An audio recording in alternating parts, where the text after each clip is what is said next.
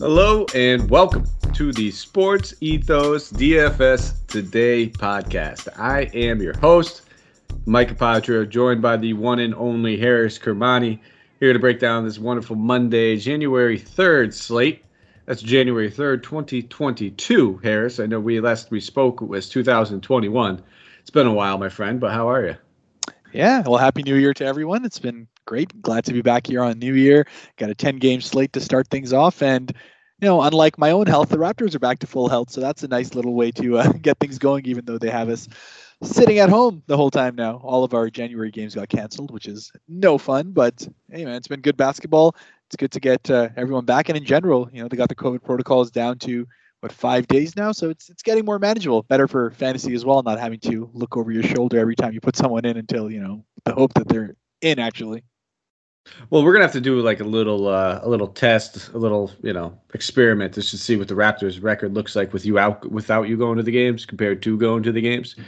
Just see if there's anything that we need to kind of monitor going forward, whether or not we just got to keep you home for Raptors fans' sake, or actually let you go back to those games once they allow it. But glad to have you back, man. As always, hope you had a great New Year. Hope everybody else listening to this had a great New Year as well. And yeah, you're right. This looks like a fun 10-game slate, man. I'm really excited about this one. You always get those feelings sometimes on slates before they kick off, and I've always been one of those guys where it's like generally when I get the great feeling is when I tone it down a little bit because it's just how any sort of gambling or fantasy or DFS works is when you think you got it in the bag, you get kicked right in your teeth. And then the nights where it's like, I'm not really feeling it. Let me load up one or two contests. And the nights I generally do a lot better. But I've been on a little heater, a little bit of a heater with some of the calls lately. Looking forward to keeping it going. But we have 10 games. Before we jump into anything, quick shout out to Thrive Fantasy guys. Come prop up with us over there. If you haven't already joined, if you haven't signed up, I really don't know what you're waiting for. This promo code, it makes it worthwhile. And if you're wondering what Thrive Fantasy is, it's a fantasy or a daily fantasy sports and esports app only for player props. So with Thrive, you eliminate the countless hours of research, focus only on top tier athletes that have the biggest impact on the game. So you won't be talking about a lot of these G League guys or your free agents being signed off out of retirement. It's only going to be the top tier guys, and what you do is choose 10 out of 20 available player props to build your lineup. Each prop is assigned a fantasy value for both the over and under based on how likely it is to hit. Hit the most props, rack up the most points, and win a share of the prize pool. Thrive is over $50,000 in guaranteed prizes weekly for the NBA and has awarded over $6 million so far. So head over there. Use the promo code ETHOS, ETHOS, when you sign up, and you receive a 100% instant first deposit match on up to $100. Download Thrive Fantasy in the App Store or Play Store, or you can visit their website at www.thrivefantasy.com. Sign up and prop today. All right, my good friend, we have 10 games. First game on the docket is the Charlotte Hornets on the second half of a back-to-back going against the Washington Wizards. For the Hornets, no injury report just yet. We just saw that P.J. Washington was ruled out last minute of tonight's game. But for the Wizards, Thomas Bryant, Spencer Dinwiddie, Anthony Gill, Rui Hachimura, Montrezl Harrell, Aaron Holiday, Raul Neto, and Brad Wanamaker have all already been ruled out. We do not have a game line or a total just yet for this game, so we're going to have to keep an eye on it, but I expect it to be fairly high. I'll pass it over to you. Why don't you start off with the Charlotte Hornets? Yeah, absolutely. And I think it's just one of those games where the Hornets will be on a second half of a back-to-back, but given how badly they got their butts kicked tonight, you saw the minutes total were kept pretty low in that Phoenix game. They were 133 to 99. Everyone in the starting lineup pretty much played 25 minutes or less, except for in fact, no, none of them did. All of them were 25 minutes or less. So I think it's a pretty good spot for them to be able to come back in a Washington game where, Washington themselves have been, playing pretty well as of late. So I expect this game to actually be kind of a high-paced, pretty close one. I know we don't have the point spread as of yet, but I expect it to be somewhere in the low single digits because it's just one of those games where Washington will remain pesky at home and Charlotte, being the best offense in the league, will be able to take advantage of that. Now, LaMelo, who's coming off a bad game, again, is back on that sub 10,000 range. He's kind of been alternating between pretty good games and slightly mediocre ones. And I think this is going to be one of those where he gets the opportunity to be able to come back. So I'm really liking him at 9,500. A number of these other guys are pretty fairly priced on there. So I think LaMelo is pretty much where I'm sticking. I do expect at some point Miles Bridges is going to get that turnaround game as well. He's just kind of been sitting around that 40 DK points most of these times, which is pretty good considering his salary's all the way down to 7,400. But I do think with the rest of the slate, we have a couple of opportunities to get guys who can get 6, if not 7x. So, LaMelo's probably the major guy I'm sticking with here. Yep, probably the only guy for me too. It's just like you said. You said it perfectly. The size of the slate, the amount of options we have to limit our player pool. It's easy to say that there's 2 guys in this game or 3 guys on this side of the ball that we really like. We might have interest in them, but compared to other options that we have available, I think LaMelo is the only guy I'm looking at. I mean, you said it perfectly. They got blown out today. It's a good bounce back spot for him. These teams have already played twice this season. LaMelo put up about 53 DK points as an average in both those, played heavy minutes in both those. So he's just about averaging a triple-double against his team. Sign me up. I'm good with LaMelo. He's probably one of my top spend-ups. I have one other guy, and it's funny because they actually both happen to be in this game, and it's going to be Bradley Beal on the other side of the ball. I've been riding the Beal train since he's been playing point guard. With all these point guards sitting out, it's been point Beal, and came out with a career high 17 assists in that last game, 10 assists the game prior. That's all we needed. I mean, I've been off of Beal all season long until he swapped over to point guard, and it's simply because he just needed something else to kind of elevate his scoring ability in his game. And if there's any possible way his usage should have gone up any more, it's doing this. So still getting 20-plus shot attempts, but now opens up the whole assist avenue where if he's going to get close to 8, 9 assists like he's been doing over the past 3 games, I'm good with that. So I think Bradley Beal at 10-4 is definitely an option. Gafford now being priced up to 6K. Only played 20 minutes against Chicago, which, against his former team, a little surprising. Close game, everything else. He wasn't in foul trouble. So, going back, I'm probably going to have to review that one a little bit just to kind of see exactly what happened. Not too sure why he only played 20. Maybe you have the answer when I pass it over to you. But at 6K, I still have a ton of interest in Daniel Gafford. I mean, Charlotte's been pretty poor against opposing centers. They've been getting killed by 3-point shots. So those are the 2 spots I look, and with Beal and Gafford are my 2 number 1 options, or number 1 and number 2 option, I guess. Yeah, and I think for Gafford, it was purely because he just wasn't playing well. Yes, the numbers themselves looked great, 19 and 8 in that time, but he was a minus 12, and he was getting absolutely blown apart every time Vucevic was given him as a defensive assignment. So I just think it was purely a matchup-based move for them, and I do expect he'll get back into a regular kind of minute rotation in this game. That being said, for that 6,000-ish range, I think there are other center options, especially one of my favorites is coming up for 6,600. He's going to be in there in that pool for that. So I'll probably jump on that. I do agree with you on Beal. If you feel LaMelo is going to be doing well, maybe it's one of those situations where you run it back with Beal on the other side and look through for value on the other end. I know we don't like going too heavy on one game, but I think both these guys are in a really, really good spot to be able to pretty much smash the value that's over here. As you said, Beal as a point guard has been a revelation. He looks more engaged. Altogether, he just looks more comfortable with everything that's going on. So I think at 10-4, that's a pretty good price tag for him to be able to get to somewhere close to that 60 range again. And can't go wrong with that. All right, we'll move on to the next game. Houston Rockets traveling to Philadelphia, taking on the 76ers. For the Rockets, Armani Brooks, DeJuan Gerard, Alfred Sengun, all ruled out. Eric Gordon is questionable. Miles Powell, Ben Simmons, Jaden Springer are all out, and then your boy Matisse Thybulle is questionable. And I say your boy because it is your boy. We do not have a game total or a spread, but we got to imagine the spread's going to be fairly significant in this one. I'll pass over Houston to you, the away team, and give me your best take because I'm kind of intrigued to see what you have to say about some of these guys, given the situation that happened in that last game. Yeah, it's pretty hilarious. I mean, Kevin Porter Jr. just can't seem to find himself out of trouble, whether it's throwing food in Cleveland to be able to get himself thrown out there over a locker, or whether it's whatever happened at halftime over here, both for him and Christian Wood. So it's one of those where you really need to kind of keep track of what's going on, because I have a feeling the Rockets are going to try and be a little bit disciplinarian on these guys. I have a feeling they may sit these guys out one game just to kind of show them that you can't act like this. It's not professional.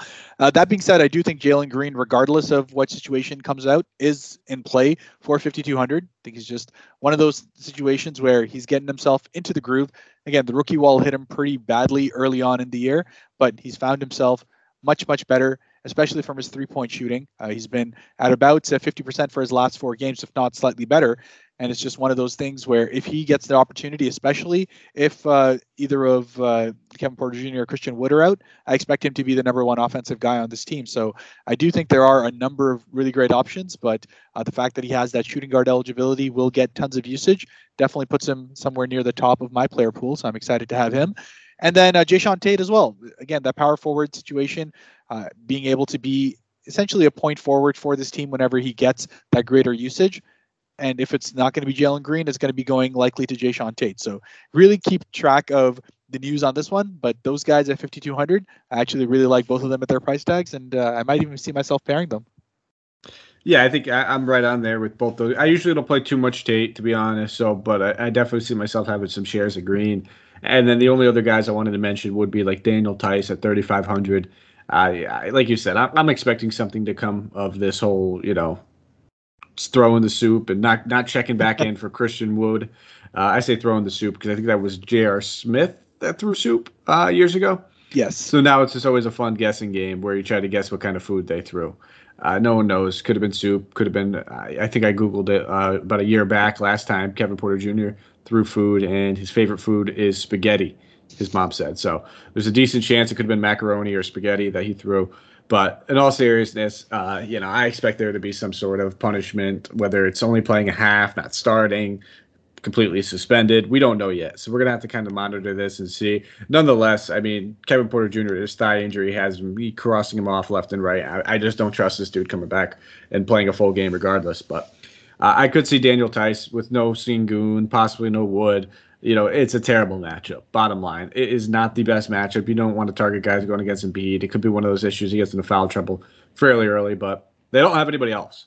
So, and for the sheer fact that this dude, if he can stay out of foul trouble, is going to play at least 30 minutes at 3,500, be their number one rebounding option, I'm good with that. And then you said Tate, and I would also lump in KJ Martin in there as well. He played 31 minutes in that game against Denver, put up 32 DK points.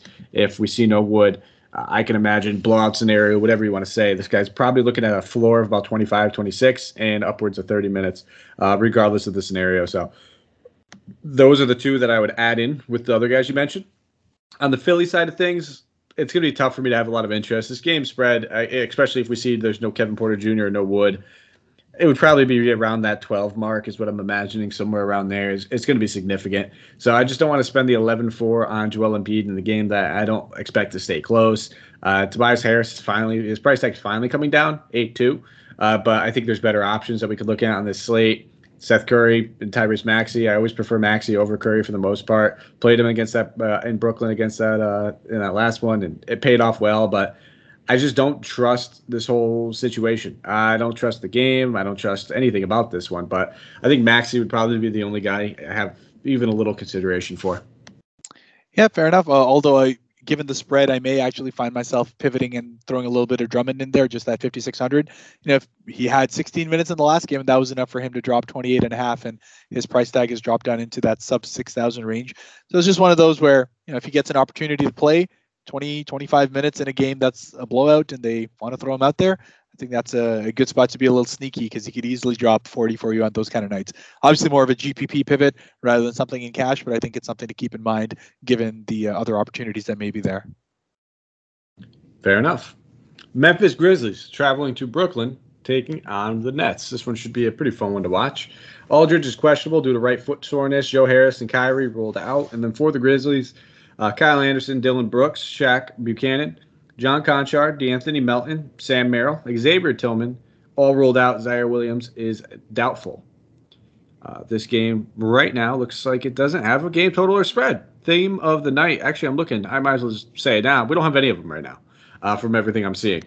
So I'll pass it over to you, because I know you want to talk about somebody at that $6,600 range, I'm sure. I'll let you handle the Memphis Grizzlies. There you go. And Memphis, just given everyone just being out over here, is going to be essentially running a 6 to 7 person lineup on this.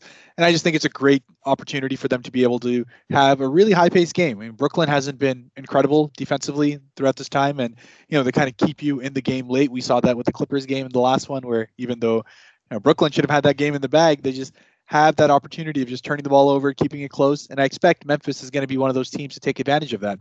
So Jaren Jackson at 6,600, there's really no size per se to be able to defend him on the outside. I don't think they want to put Kevin Durant on him for extended periods of time. It's just not, the kind of matchup that you usually find himself in. He'd probably get himself stuck more of the guys on the inside rather than out on the perimeter. So I expect Jaren Jackson will get a little bit of opportunity to be able to take advantage of a Nick Claxton, or if they decide to go with Bruce Brown out on him as well, just to kind of try to throw him out on the perimeter.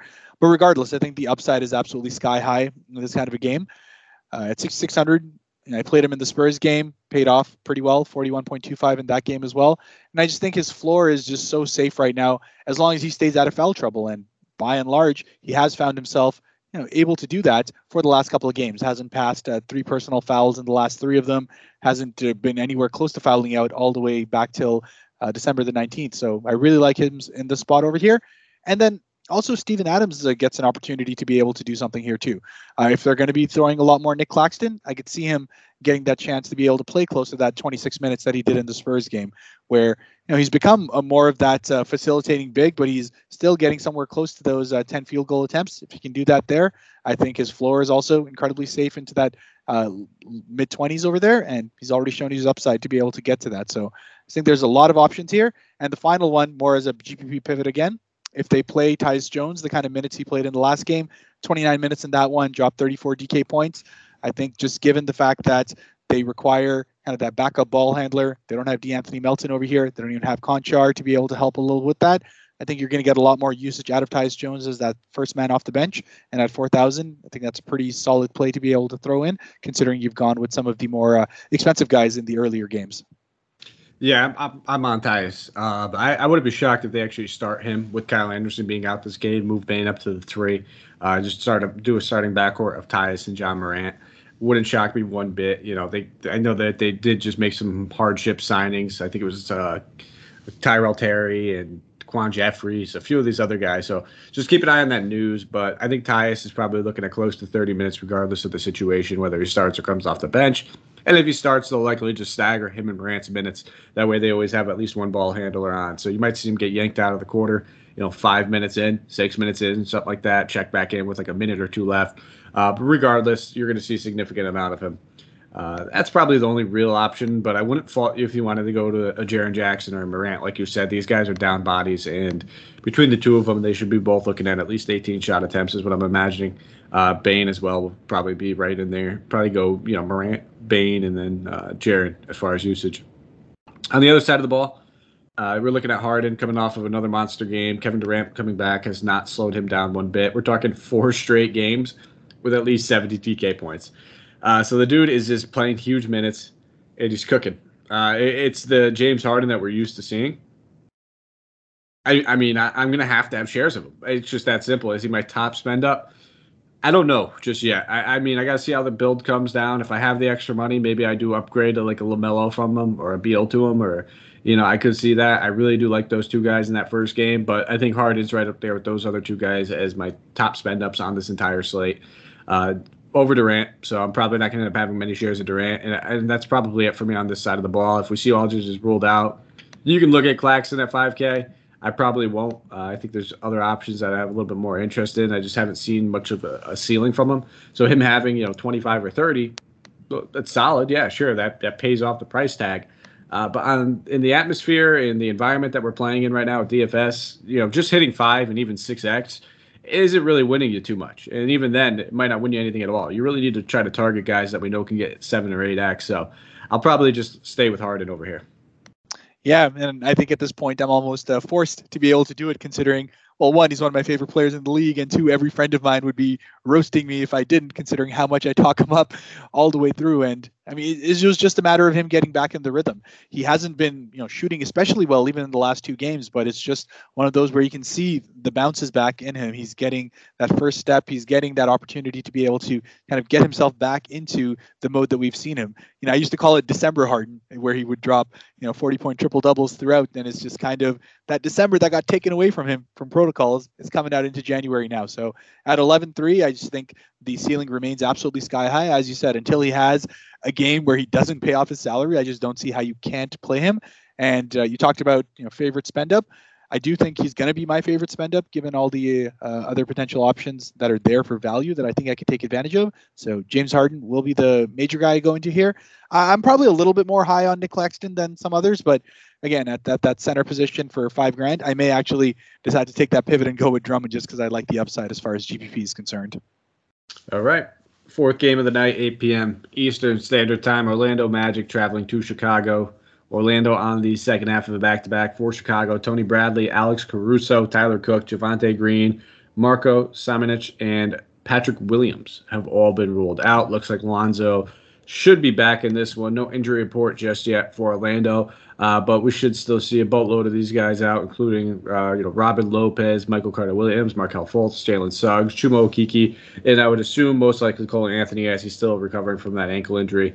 It looks like he came back a little bit too early on it when it first happened, and better be safe than sorry. The guy's having a career year right now. Get it? Granted, it's only his second season, but he's cooking. He's having a fantastic year. But I'll pass it over to you. Why don't you give us the breakdown of the Orlando Magic? Yeah, and just coming off of watching that overtime game that they had against the Chicago Bulls, with Jalen dropped 50 on them. But Orlando, you really got to see that they were running a lot of offense through Wendell Carter Jr.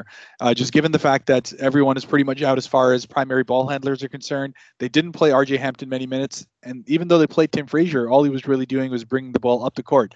So even though Carter Jr. is sitting there as a power forward, got 7 dimes in that game, was handling the ball a lot, both in the post and creating out of there. And the beneficiary of that was Terrence Ross, who has come in as kind of the 6-man role again. He looks better. He had 2 great games in a row now, and at 4,400, as well as that small forward eligibility, he's probably one of my favorite value guys to be able to go and take on this. I think his price tag is going to start to kind of adjust to get into that mid 5,000s for the kind of usage he's going to need to have given everyone else's injuries. And Mo Bamba, who came back, is still kind of getting his conditioning up, so his minutes are still down, which is why I feel more comfortable kind of sticking with that Wendell Carter Jr. situation as a power forward. 7,400, I think, gives him a lot of upside to be able to go through, and you could probably run that back with Terrence Ross, and that's a pretty good 1-2 punch right now. Yeah, I mean, looking at just how well Terrence Ross has been playing, I think when he dropped like 30, 33 today, it was the dude's lightning in a bottle. We always know that. Anytime he plays, there's always the opportunity that he can come out. And correct me if I'm wrong, when he was on the Raptors, didn't he have like a 40 or 50-point game? It was something absolutely insane when he was over there. Yeah. The one night DeRozan was out and dropped 51 on the Clippers, only for Jamal Crawford to come and drop 40-something on the other end, and we still lost. But, quote, what a game, 51 points. Yeah, I knew it was something absurd up there. But bottom line, the minutes have been there. He played 35 tonight. Shot attempts are there, 19 shot attempts.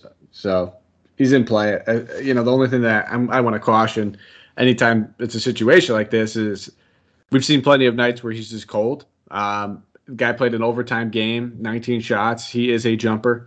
Anytime you see guys that are jump shot makers and, just high athlete dunkers and stuff like that, the legs can be a little bit tired. The following night, just like if anyone else were to hoop for a full day and the next day you feel a little heavy. So there is a little bit of worry for me just kind of chasing it, but I'm going to keep him in my player pool right now at 4,400 if he's going to keep having that usage in the shot attempts. Outside of him, not a lot more I love here. I'm not going to go to the Mo Bamba well. Probably not. I never play Gary Harris. I think I played him once all season. I got lucky on the night that he did play where I had a good night. Wendell Carter Jr. going against his former team.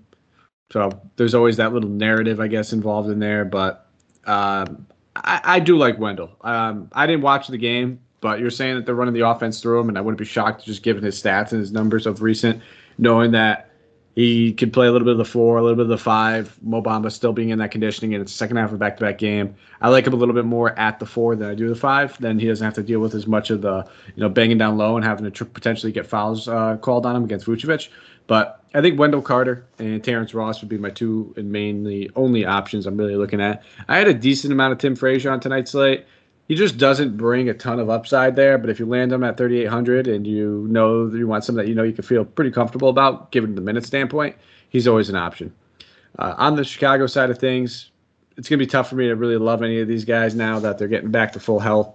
Lonzo Ball back in there. I think everybody else is priced appropriately. DeRozan, if he hits a game winner in this one too, I'll probably just, stop doing these podcasts and just start, going to some more Chicago games. I don't care how much it costs for a plane ticket to go out to Chicago every night. This dude is just absolutely. Did you? I don't know if you saw the graphic of his. I think they put it on the screen after the shot of his clutch numbers this season. How he's been in the fourth quarter compared to like clutch shots, which I think they establish clutch shots, anything in the final like 2 minutes of the game or whatever it might be. But he's shooting like it was something like 57% from the field, Yeah. 96% from the line, and then 100% from three. And so I can't argue with it. So if you want to play DeRozan and just watch another buzzer beater, sure. But I'm really not interested in much over here on the Chicago side of the ball.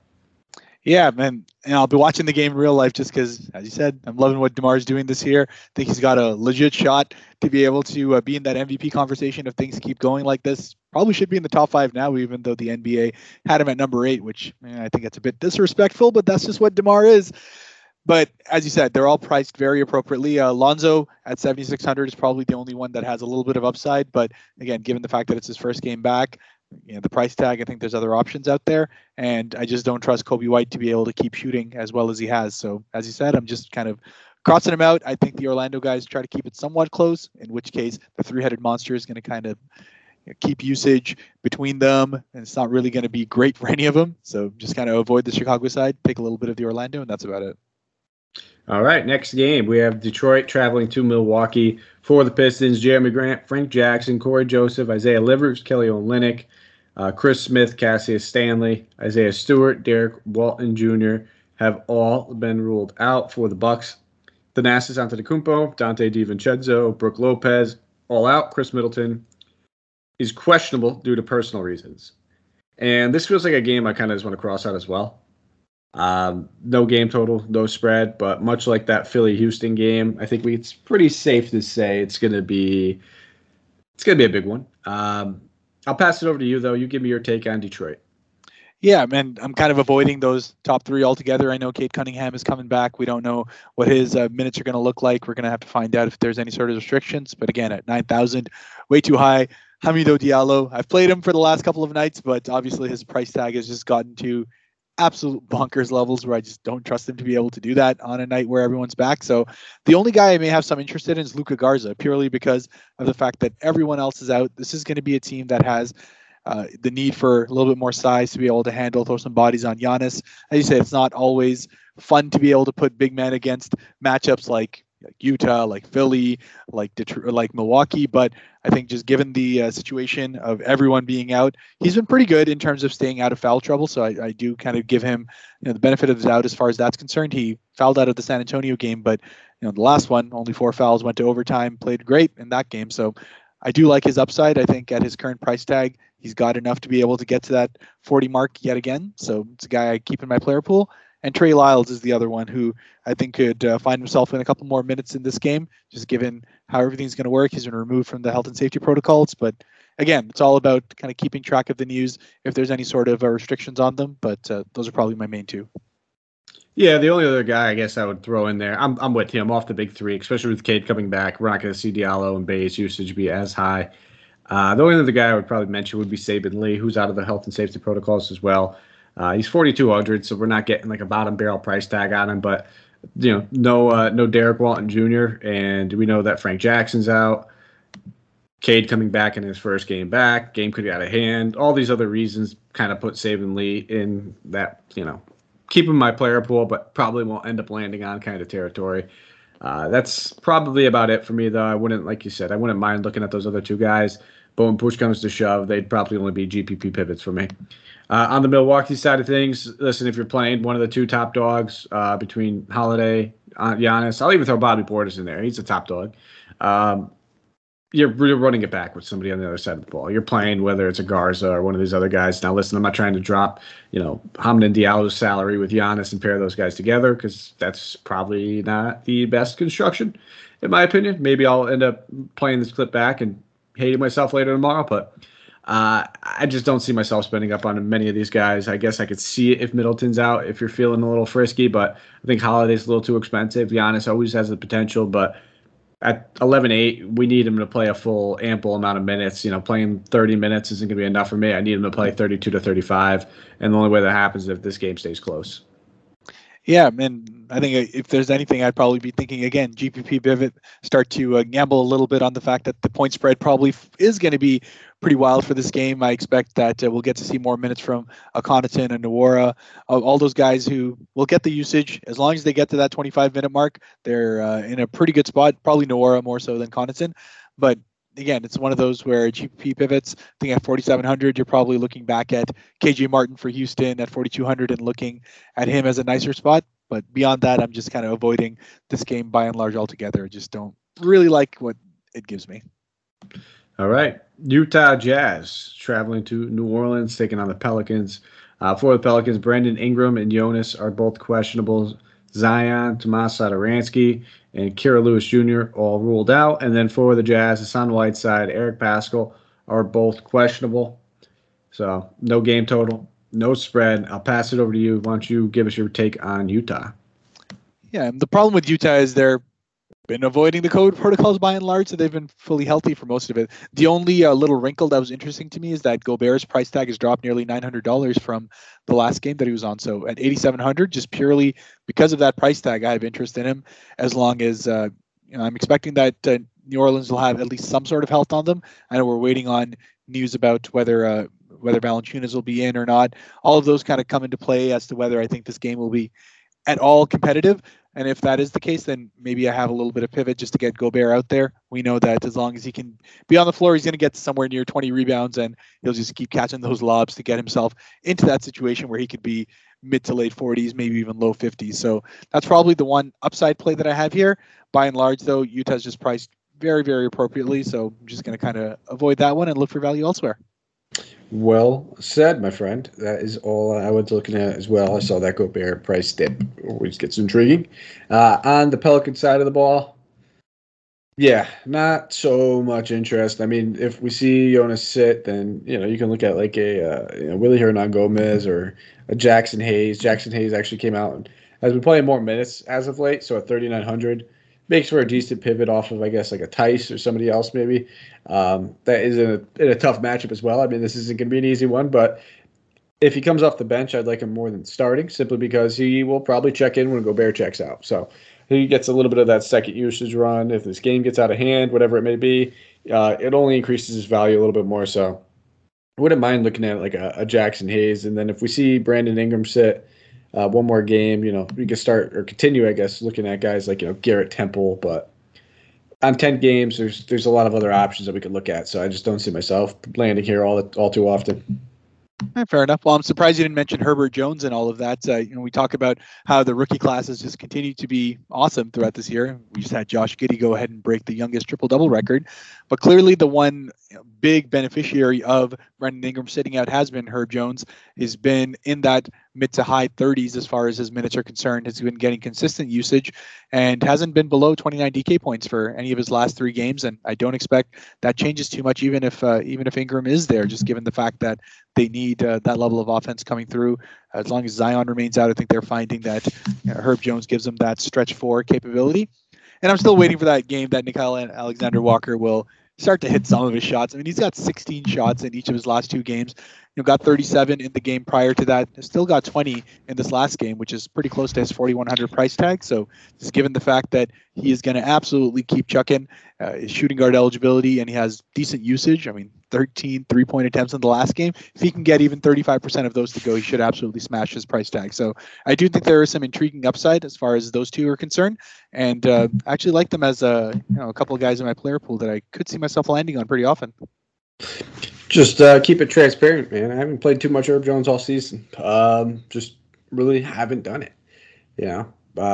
Fault to my own. Maybe I take a couple off the chin. I know he had that career high game not too long ago, so I definitely took that one off the chin. But on 10 games, my main thing, and I always try to stress this, is I never tried to necessarily find the guy that's going to be or the guys I think are going to be the highest scoring of the night. It's more or less for me to make sure I'm comfortable with my entire lineup. I like every single person in it. I think they have good floors, good ceilings. And then if you're playing GPPs, there's always a little luck that's going to be involved where you're going to hit on one of these nights if you just stick with the same construction that you do for the most part. If you have a good, solid sound construction and kind of theory on how you build your lineups, And so far, it's just avoiding guys that I never feel too comfortable about playing. And I'll take it off the chin here and there. I did that with John Morant for the first 3 weeks of the season. So, next game, Denver traveling to Dallas, taking on the Mavericks. Mavs on the second half of a back-to-back. We saw Kristaps rest in that first game. He should be healthy for this one, but Ball and Vlatko Kankar are both available. PJ Dozier, Jeff Green, Marcus Howard, Bones Highland, Monty Morris, Jamal Murray, Zeke Naji, and Michael Porter Jr. are all ruled out. JaMychal Green is available as well. I'll pass it over to you. Denver Nuggets. Did you have Campazzo on that other slate? I did have Campazzo on that one, so that worked out pretty decently. It was just purely, honestly, I didn't think he'd do better than 30 for his price tag, but obviously had an insane game in that one, so that's probably going to push his price tag. I mean, it's definitely pushed his price tag, but it's pushed his ownership up, I'm guessing, this time around. So at that 6K price tag, I mean, I like him. He's still on my player pool just because of his shooting guard eligibility, but I think I'll probably avoid him just given the fact that I expect a lot of people to go ahead and jump on him. Will Barton, again, continues to be that solid guy all the way through for 6,200, but by and large, I just don't know about this game. Like, Luka Doncic is obviously still working his way back into full-on game shape. Hasn't had that real breakout game yet. He's had a couple of good ones before he went down, but don't know what he's going to do at this point. So I just kind of want to see whether Dallas can actually keep this close before I actually commit to any of these guys. But I have a feeling that I'm going to be taking this one off the chin, and I'm actually just crossed these guys off my list because I don't think Dallas is going to keep this going. Luka's been trying to get himself into game shape for about 3 months now. So I don't know if the health and safety protocols is really going to impact anything when it comes to do with that. Dude came in thick. But I'm kind of with you. I'm probably not going to be playing too much over here on Denver or on the other side of the ball for that matter. I do like Campazzo, though. Just don't love that price tag. At 6K, it gets a little dicey. He's right in that situation where you really need him to put up 35 to 40 to really burn you. Even if he gets 30, we're not sitting here all upset about it that he hit 5X. Like I said earlier, we kind of need more than 5X, so I'll take a pass. And then on the Mavs side of the ball, like I said over there, probably not playing all too much. Brunson's still now a little bit too priced up for me, considering that Luka's back and handling the ball a little bit more. Kristaps will probably be playing in this game because he rested on the first one.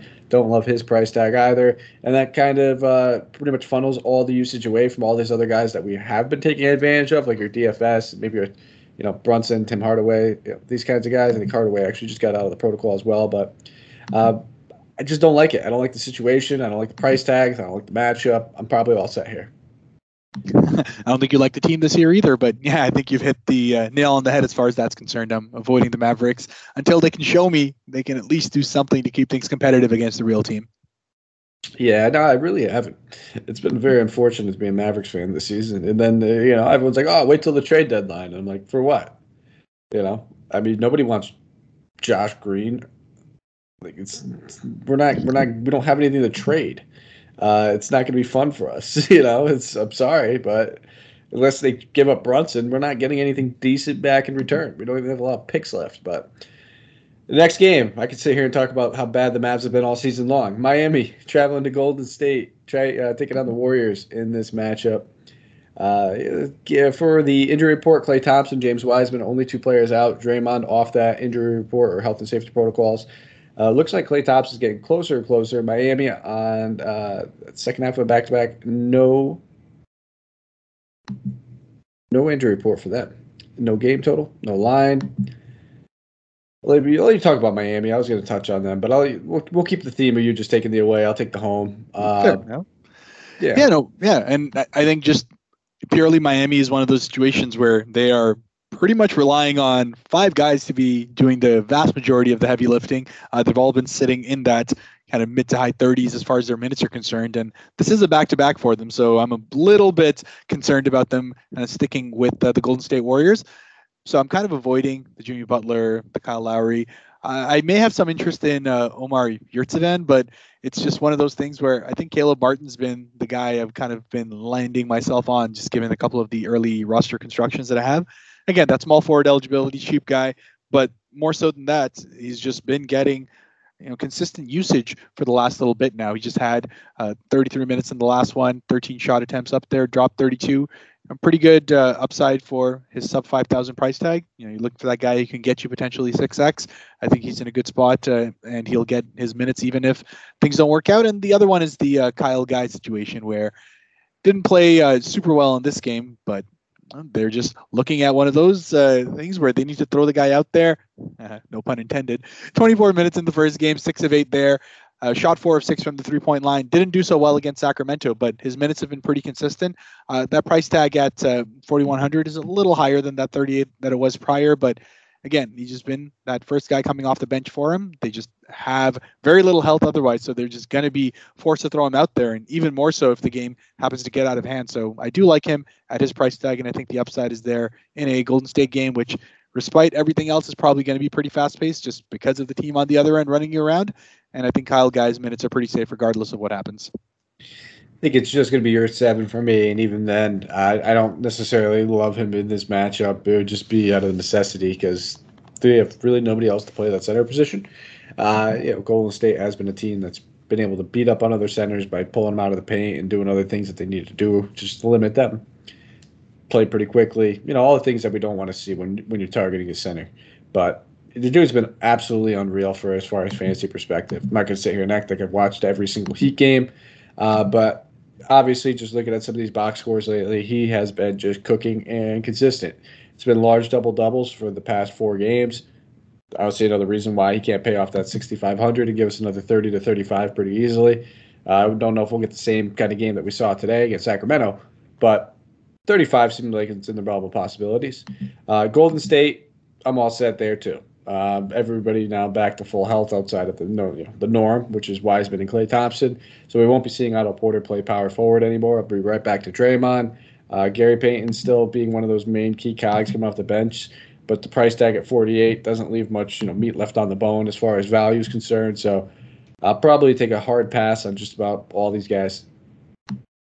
Yep, I think we can both agree on that. The kind of like joke of interest has been Iguodala as of late, where he's just been alternating great games and bad ones, but he's on that wrong side of the alternative here, so I'm not even going to think about throwing him in as a pivot, which I have for a couple of these runs that he's had. All right, 2 games left. Atlanta traveling to Portland, taking on the Blazers here. Bogdanovich, John Collins, Gorgie Dang. We have Solomon Hill, DeAndre Hunter, Jalen Johnson, all out. Cam Reddish is probable. For the Blazers, Dame Lillard, C.J. McCollum, Yusuf Nurkic, Cody Zeller, Brandon Williams, all ruled out. I'm sorry, Zeller is doubtful, and so is Nurkic.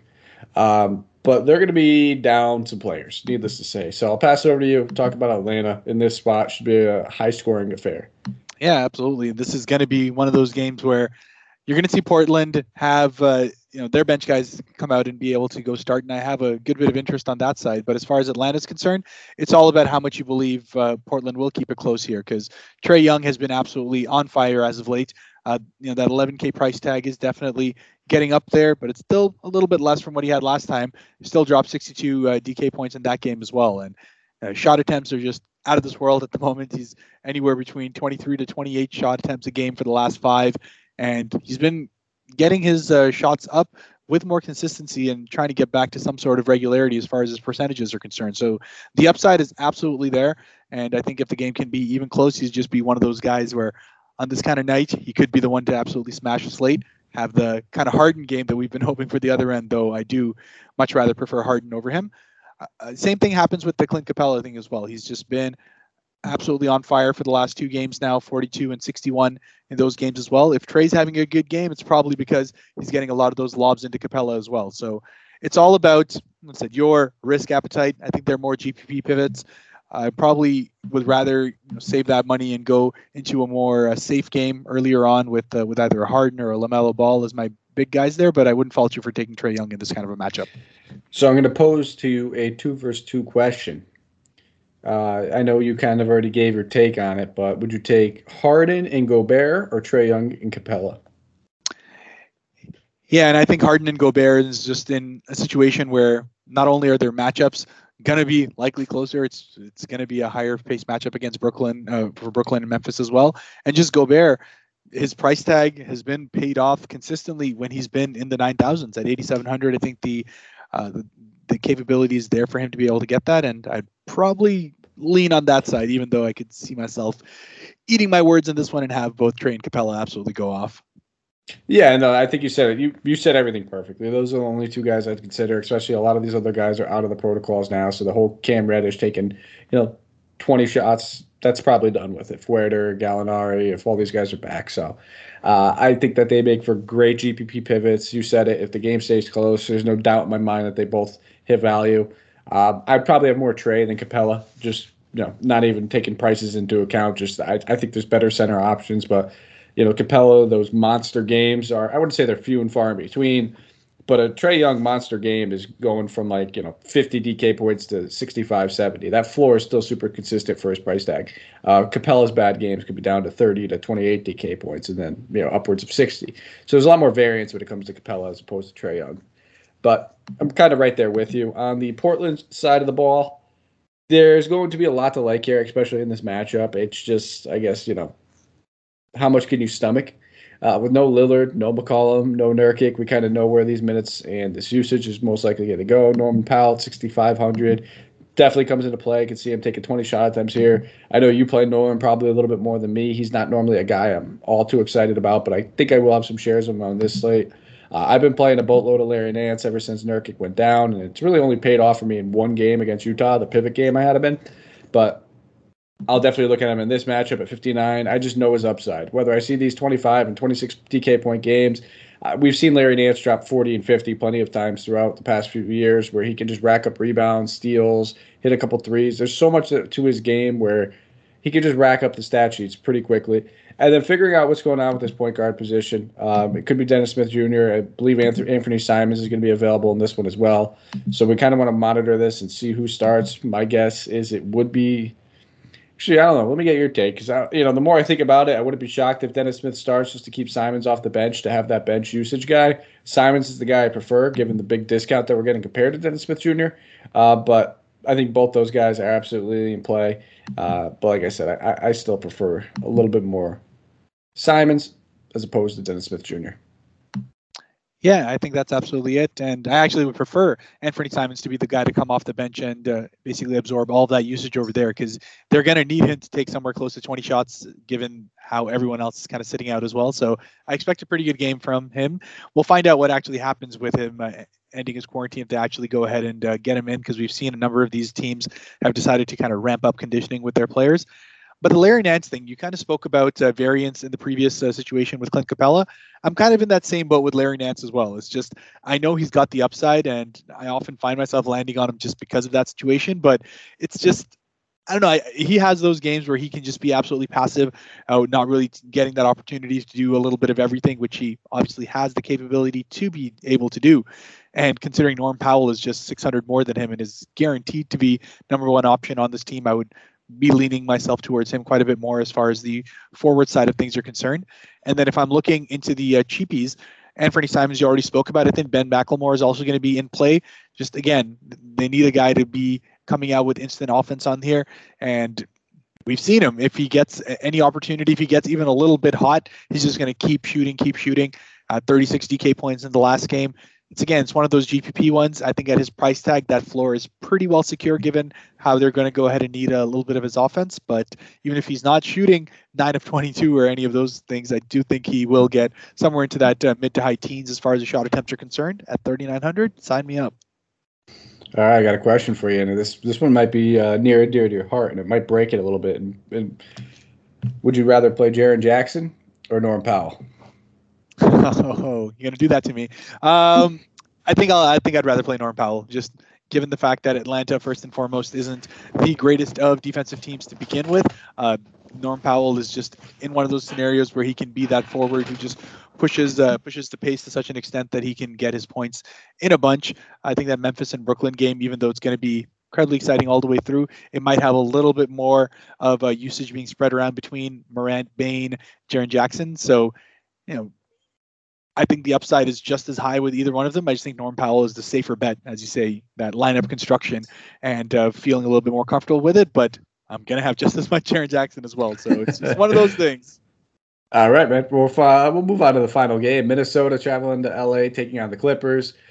For the injury report for this game, we have the Timberwolves actually playing right now as we record this, so no injury report there. Batum is questionable. Jay Scrubb is questionable. Brandon Boston Jr., Paul George, Isaiah Hartenstein, Luke Kennard, Kawhi Leonard, Jason Preston, Ivica Zubats all ruled out. So I'll pass it over to you for Minnesota. Looks like they're hanging in with the Lakers right now. No surprise there. Lakers kind of stink, but give me your take. Yeah, to me, the most exciting part about Minnesota and the Clippers matchup is just going to be the point spread when we get to hear it. I have a feeling this is going to be one of the higher scoring games of the night, just given, one, the way the Clippers play and just the way that both the Timberwolves and Clippers just like to run the ball. So that gives them a lot of upside with a bunch of these smaller guys here. So Naz Reid, who's already killing it at the moment, 17-7 in this current game as he's going, is going to be in play again as long as Karl Anthony Towns remains out. I think he's got more of an offensive game compared to Jaden McDaniels, Jared Vanderbilt. So he just gives him that opportunity to be able to be that stretch for kind of 5 hybrid that they like.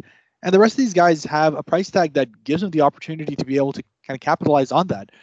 Anthony Edwards hasn't really had that monster game. He's obviously been out for a little bit. But other than that 53 that he dropped right before he went down, he's kind of been hanging about in that 40s. And I think he's ready to actually break out, get that game in. He's getting his shot attempts up in this game as well. And the back-to-back is probably my only kind of concern over here. And again, Norman Powell in back game is about 1,200 less, and probably feel a little bit safer going ahead and throwing him out there. But again, as a GPP pivot, I think Anthony Edwards is another one of those guys that has the upside to be able to drop a 50, 60 game if things are working right for them. And I think he's going to be required to have that kind of usage in a matchup where I'm going to go ahead and say that the point spread is going to be somewhere in the mid to high 220s. So that makes things a little bit exciting for me for both Anthony Edwards and for kind of the rest of these guys, with Naz Reid being my favorite of the cheap options. I pretty much I never 100% a player. I like 100% in Naz Reid tonight, and I'm feeling pretty good about that. I have him and LeBron going right now when I was already in the green before the game started. So cross your fingers. Let's hope this one turns out well. So I'm all over Naz Reid again, but I'm also on Patrick Beverley, I think, at 5,200. Dude stays super consistent as far as his floor, going against his former team. Yes, Anthony Edwards is back, but we're not playing Patrick Beverley for usage anyway. We're playing him for the decent assist numbers, the defensive numbers, and if you could chip in 10 to 15 points, we're looking at probably about 30 to 35 DK points. So those are probably the two guys I have the most interest in. Other than those two, probably won't be playing much else. On the Clippers side of the ball, got to keep an eye on Marcus Morris Sr. Late scratch, through that in that last game, which really burned a lot of people, including myself. I had a share or two of them. I was probably underweight on him, but I still had a couple shares of him. But he is technically unavailable, is what they said, or available, but didn't play. So I didn't know. Did you read into that? Did you hear anything about that? Was it personal? Was it rest? And if we need him, he's there. I didn't quite gauge or see what the situation was, given everything else that was going on. But I just don't love all these price tags. I could see maybe going to that, Amir Coffey. He should draw another start. Got to keep an eye on it because we don't know necessarily. I don't think he drew the start in place of Morris necessarily, but if he draws another one, you could definitely look at him at 4,300. Outside of him, though, I mean, maybe Serge Ibaka as a deep GPP dart throw. They're just lacking some bodies in the front court. Again, even with that being said, he hasn't had much minutes or much point per minutes or usage or anything else that comes with it. It's kind of just a crapshoot with this team, and I feel like I'm going to be playing some of these Timberwolves guys. I always love having some late game action. I just don't love running it back with anyone on here other than Marcus Morris, but I need to know he's playing. Yeah, I think you've hit the nail on the head. It's just an addiction to have someone playing in the last one just to feel active. Otherwise, it's like you're waiting for yourself to get dropped down. It's just one of those things. Probably not the best advice on a ongoing basis because it's not a given that the last game is any good. But as you said, the Clippers have just been one of those teams that have kind of been beating people by committee. There's not really one guy that just absolutely takes over. You'll get the Bledsoe game where he goes absolutely off, but you can't really trust that. And he got more of that opportunity because Marcus Morris is out. When he's actually in, he only plays about 20 to 25 minutes, and then you obviously can't trust that price tag to be able to do that. Same with the Terrence Mann. He's been shooting really well for the last 3 games, has been doing pretty well as far as his price tag is concerned. But again, that upside is just not that high. There's really no one on here that I could be like, okay, if they have a good night, they can drop me a 40. And it's just like, hey, if they have a good night, they'll hit 6x, which is okay. It's nothing wrong with that. And it's a pretty solid play to be able to throw it. But I think there's other higher value options out there who actually have pretty safe floors as well, which I can take advantage of. So I'm just kind of avoiding the Clippers out here. I'll get some of the Minnesota on the other side just to have a little bit of exposure. But yeah, I just don't like any of these Clippers. All right, my friend, you know what time it is then. It is our player tier segment. I'll let you kick it off with the expensive tier, the guy that you're looking at. Yeah, and we talked about that Memphis-Brooklyn game being one of those games that not only is going to be must-watch, but it has a guy on the Brooklyn side that has been hitting 470 DK point games in a row, and it's all been just within the flow of the game. It's not like he's having an explosion beyond what we expect to see when James Harden is doing well. So given the fact that his shooting percentages still have room to be able to correct as well, I think the upside just absolutely remains. I think he's just getting back into the flow of things. That price tag is actually slightly down from that 11,500 it was last time around, and I don't see why we can't have another 70 DK point from James Harden. Keep riding him until the wheels fall off. All right. I'll go with Mr. Bradley Beal. I think both these guys, you mentioned Harden before. I agreed with you. I mentioned Beal before. You agreed with me. There's a lot of good point guard and shooting guard options on this slate that are worth spending up on, but those two are probably my two favorite. I was thinking LaMelo as well, but I think just with Beal playing point guard in this matchup, this is one of the best matchups you can see on paper going against a team that struggles against three-point shooting, that struggles against pretty much every single position, plays at a fast pace. So I'll go with some Bradley Beal. And then for your mid-tier play, who are you looking at? Yeah, and with the mid-tier one, that's where you're seeing a lot of opportunities here to be able to go ahead and take advantage of the safe floors and a bit of upside. We spoke about Powell, but I'm actually going to go ahead and stick with my Jalen Green as far as the Houston Rockets are concerned. At 5,200, again, it's a bit of a keeping track of news where if Kevin Porter and Christian Wood get in any way disciplined, that just probably furthers my absolute lock as far as he's concerned. But in general, I think he's in a great spot to be able to produce. It's one of those things where he's going to be needed to likely be the number one, if at most number two option on that team, depending on how things end up working out. I think the upside is absolutely there. His floor has been quite secure in that low to mid 30s, really. So yeah, at 5,200, I just think the upside is absolutely there for him to be able to get somewhere close to that 40 as he gets his groove completely back in, as he gets his shot going. And the fact that he's shooting about 50% from three from these last 4 games, I just like the upside where he could go ahead and do some damage against Philly. You caught me off guard. I was 100 expecting Jaren Jackson or Norman Powell. So, I wasn't even going to consider either one of them because I was like, he's saying one of them. So, but the guy I actually was looking at, I just realized is $200 less than 5K. He was 50 or 5K or 5,100 on tonight's slate. So I imagine that he would be. So I guess I'll save him for my value, even though he's like teetering on that line, which you guys probably, as you imagine, we just talked about him a moment ago, so you probably already know who that is. Spoiler alert. So I guess I'll go with Mr. I don't want to say two wizards. I guess I'll say Daniel Gafford. I like Daniel Gafford at 6K. I don't mind that price tag. Looking for a big bounce back game for him against Charlotte. Again, everything I said about Beal is also true for Gafford.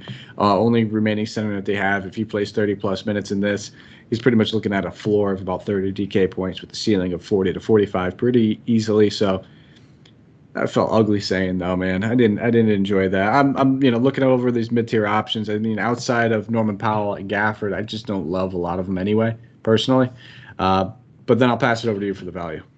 Yeah, and as you said, the mid-tier is kind of a crapshoot, but there's tons of value plays under 5K that are really exciting to me.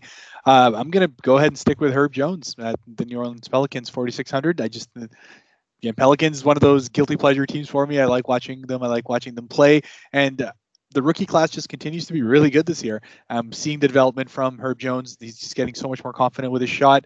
Gotten 18 shots in the game prior, 13 in the one right before, and hasn't been below 29 for any of his last 3 DK points. And even before that was 20. So I don't expect any of that usage to go away, especially with Ingram being questionable. And if either him or Jonas Valanciunas do sit out, I just think that absolutely locks him in as well, because he's just been really, really good for them. And I think it's going to continue. Yeah, I'll go with Naz Reid then. 4,800, sign me up. We're seeing the game that we're hoping for tomorrow as well, tonight.